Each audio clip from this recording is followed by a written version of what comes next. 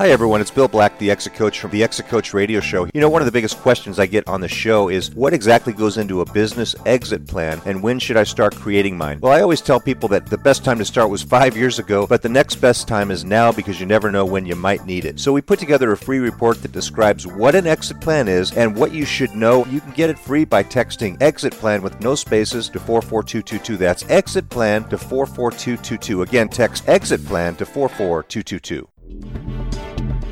Welcome to the Exit Coach Radio Show, the show for baby boomer business owners who are looking for cutting-edge information as they plan their 3 to 10-year business succession and exit. Every week, we interview top professional advisors for their best tips, strategies, and precautions so you can be well planned. And now, here's your host, the Exit Coach, Bill Black.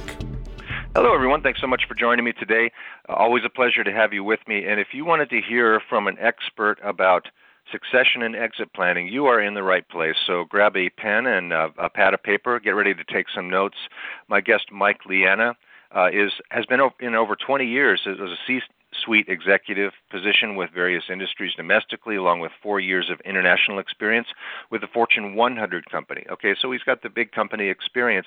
But as an entrepreneur, Mike organically grew his company from $2.7 million to $22 million in a 4-year period, realizing EBITDA growth from $400,000 to $3.1 million. That's a huge jump in revenue and profits. So we're going to hear about that.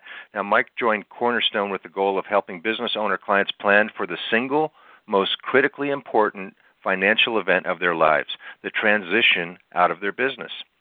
Mike, as a member of the BEI Network of Exit Planning Professionals, has earned the designation of a BEI Certified Exit Planner, or CEXP. And today we're going to talk about how and why you should grow your business value now to maximize your future. So, Mike, welcome to the show. Thanks so much for joining me today. Well, thank you very much, Bill. I appreciate you having me on. It's always my pleasure, and great to talk to people who have actually been out there and done it. So I'm looking forward to talking to you about that. Tell us a little bit more about your background and your experience. Well, as you stated, I've been with the major corporations, but then had the opportunity to purchase, and I've been involved with the major corporations and mergers and acquisitions.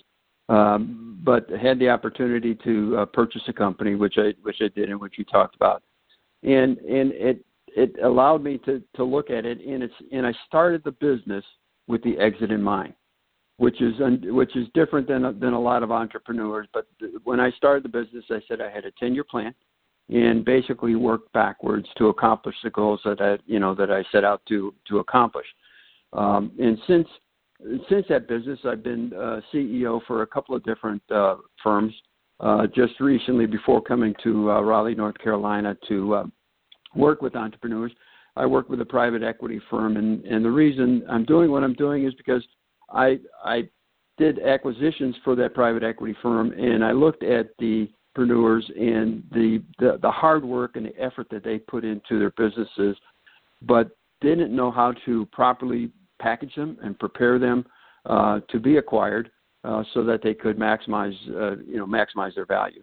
And so that's the reason why I'm doing what I'm doing is to help entrepreneurs really take a look at their business and help them grow it today so that they can maximize their value when they do want to sell it. That's great, and it's very impressive that you grew not only your revenues but your profits almost eightfold over that 4-year period.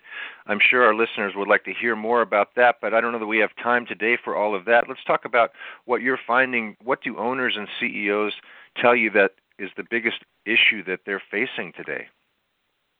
Well, as I talk to business owners and CEOs, their biggest issue is people. And getting the right people in the right seats on the bus to drive the business. And as I talk to them and as I looked at some data and whatnot, Gallup poll says that 70% of employees are disengaged employees. So what that means is that if you have $1 million in payroll, you're spending $700,000 on disengaged employees, and that's overwhelming. I mean, that blows a lot of CEOs and owners away. But in reality, that is really what's going on.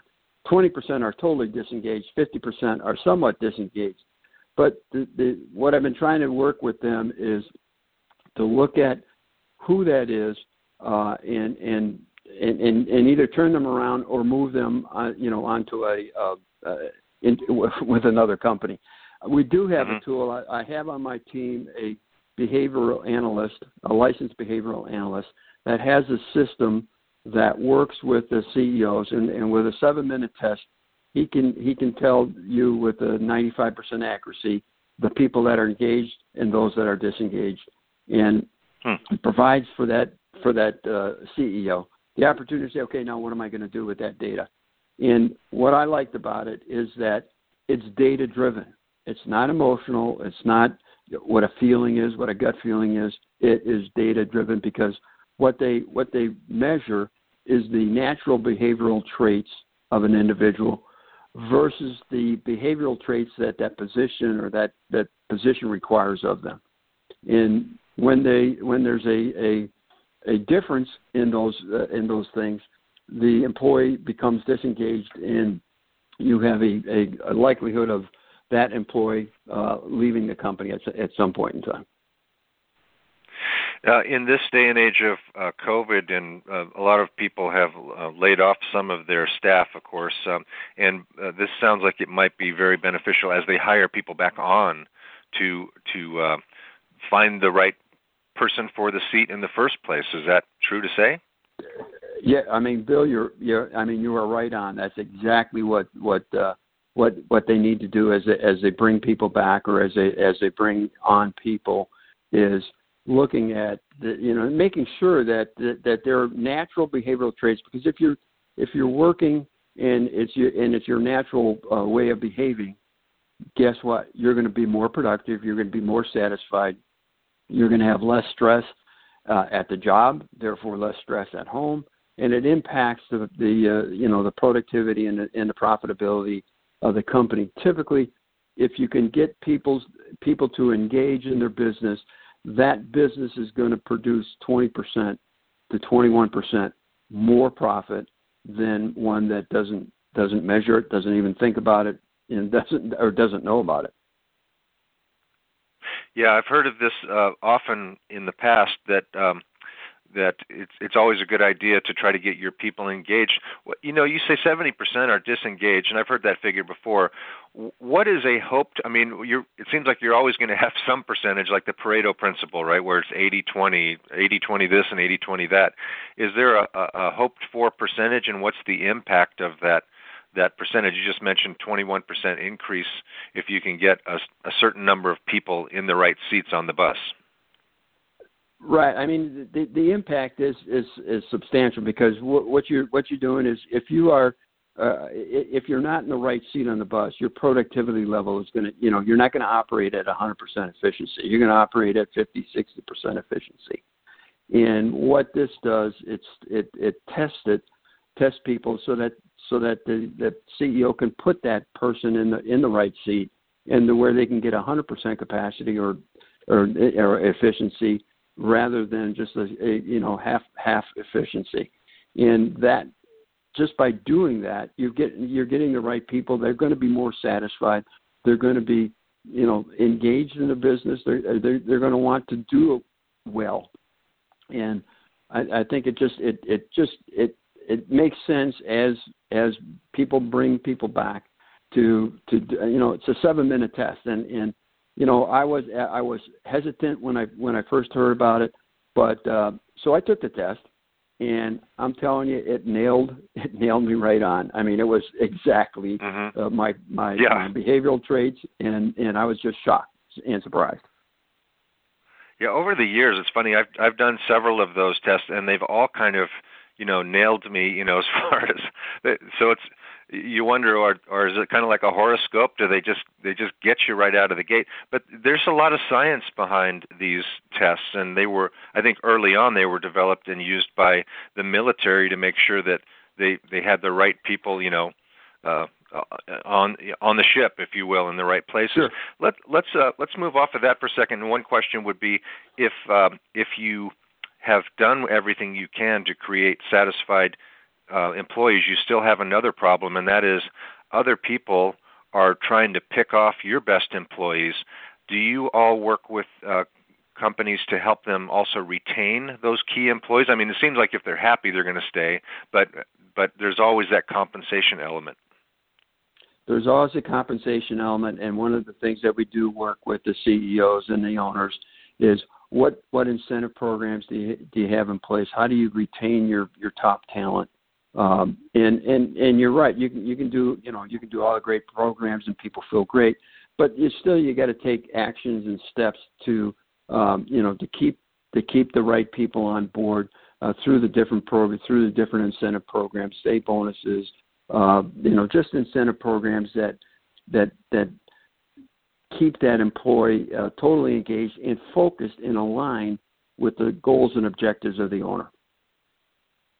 Yeah, and that's a whole specialized field as well today because, way back when you could say, hey, if you stay with the company to age 65, you'll get a gold watch and a pension plan.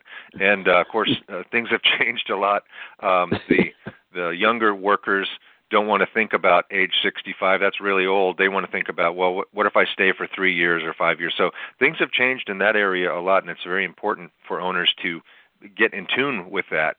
So everything you're saying about the people are the biggest issue that they face lines up with what you're saying. What's the business owner's largest obstacle in building enterprise value these days? You built a company 4 times over in a 4-year period. That's hard to do. How do owners do that? Well, I think the biggest thing that the owners have to do is to realize that you have to build a team. It's not about you. It's about the team, because as you transition a business, it's not about the owner. It's about the transferable value that you have in that business. Now, what does that mean? The transferable value is the management team. It's the processes that you have in place.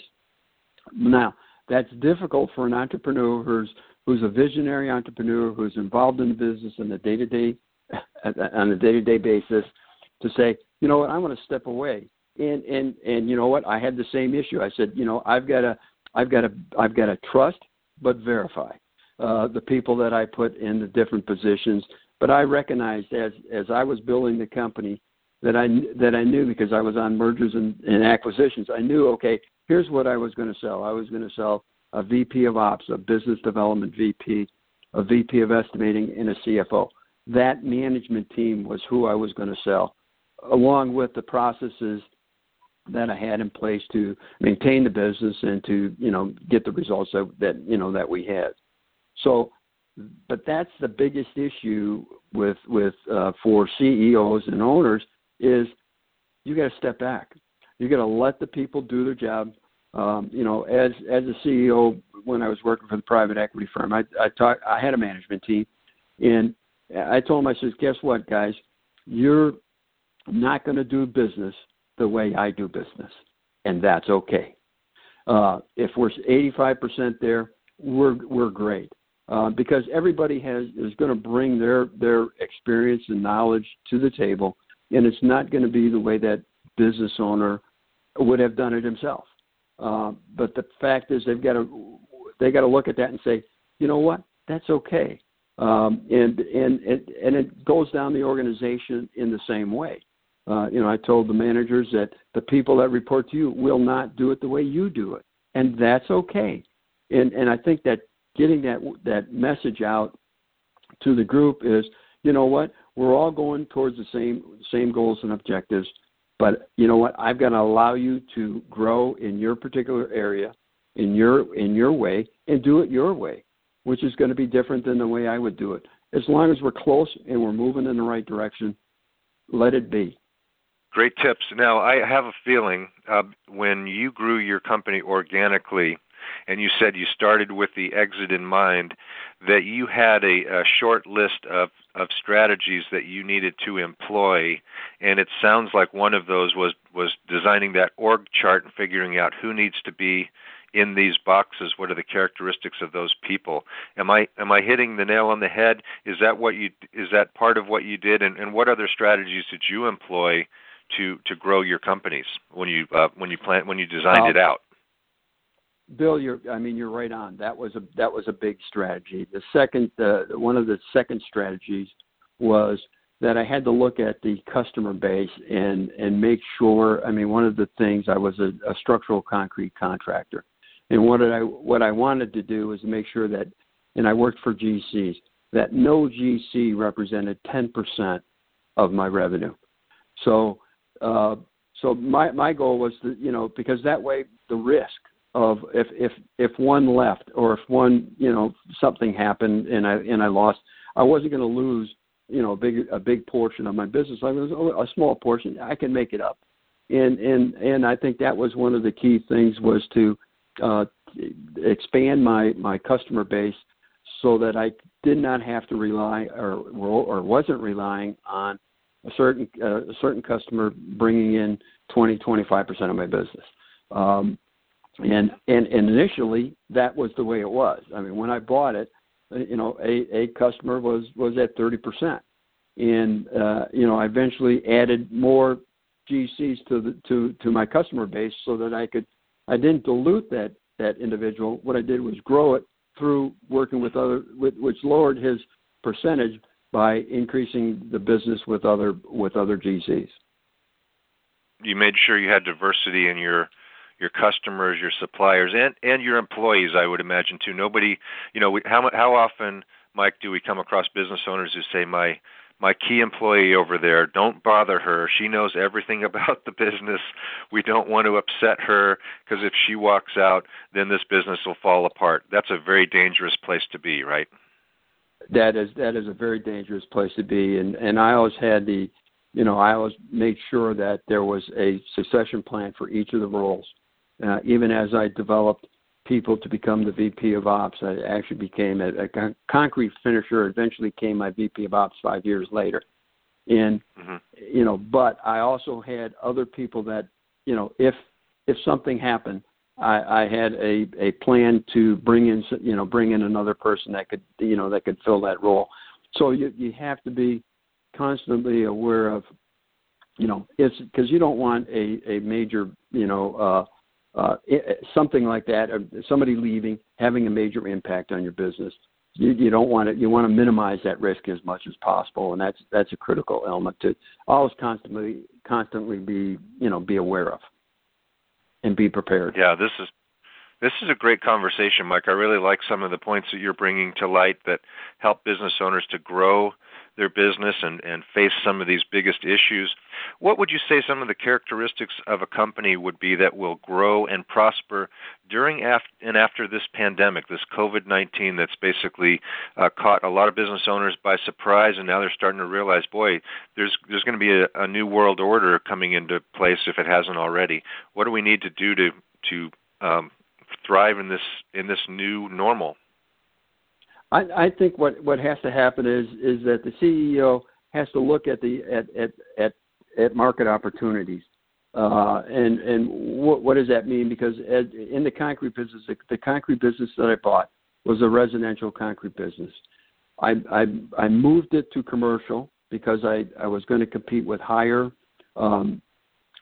quality competitors, good business people that knew numbers and that knew results, and then I moved it from commercial to tilt wall construction, which was a specialized, which even further minimized the competitors, maximized the. That's how I was able to get the profit. Was just move the company from a residential to commercial to a tilt wall construction. And I think CEOs, they have to look at what are the market opportunities, and are my people resistant to change? And I think if you are open to change, open to look at opportunities, open to expand, where it makes sense. Of course, you do your investigation, you do your due diligence, and you look at, okay, what is this going to invest? What's the invest? What's the ROI? You do all of those things, but you look at that opportunity and say, what if we did this? And then what if we did? What can we do the current customer base that we have, how can we expand our services so that customer that, let's just say, I'll say a number, $1,000 is now going to spend, $1,300 with us. And you look at those really minutiae items, but they're all impacted. I mean, when I worked for the private equity firm as a fertilization company, and I looked at, what was my revenue, my average revenue per customer, and my goal was to continually move that up. And by adding additional services, we promoted different things that helped get the revenue per customer up. And of course going out and getting new customers, but looking at both the opportunity to get new customers and to take the current customers that we have and increase the revenue on an annual basis for what they contribute to the top line. Yeah, it makes a tremendous amount of sense. So looking at market opportunities, be willing to be flexible and shift, and making sure your people are also on board with that. And I guess that starts with maybe getting them involved early in the conversation. Is like, hey, we're all part of this. We're growth partners. We're not just employees here. Let's figure out how we can grow this business. For our listeners, if you're up at night, if you're getting up at night and with a concern or a worry, it's just called being a business owner. Business owners wake up a lot in the middle of the night and say, hey, I really got to solve this problem or things aren't going to be easy tomorrow. If you'd like to have a 1-hour complimentary consultation to discuss what's keeping you up at night, you will want to be getting in touch with Mike Liana. Mike, how do they best take advantage of that opportunity? Well, they can write me at my email address, which is mike@launchgrowexit.com, or call me on my number, 239-872-1998. Okay, and if you didn't get that the first time, I'll give it to you again, mike@launchgrowexit.com, which, by the way, that is the website to go to as well to look at all the tremendous resources there, launchgrowexit.com.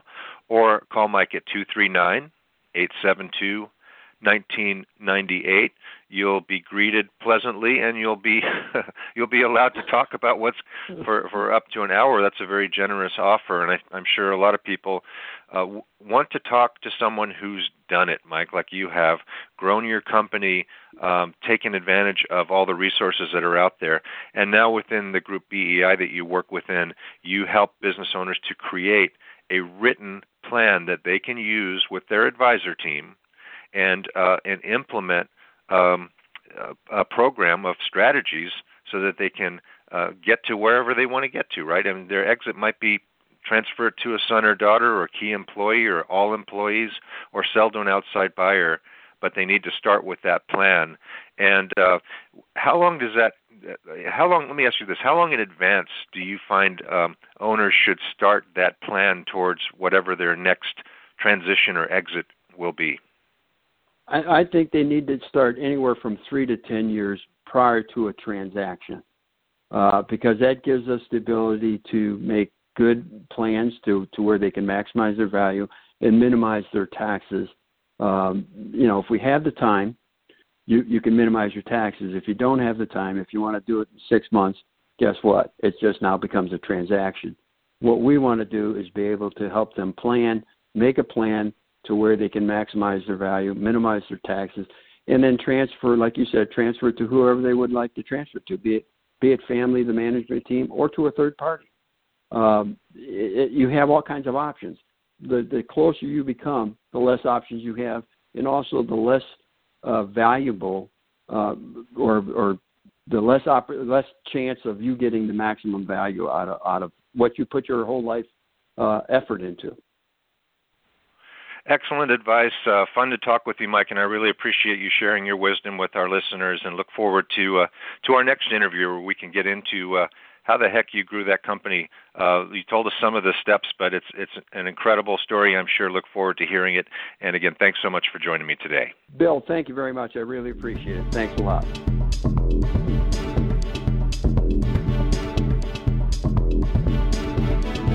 Thank you for listening to Exit Coach Radio.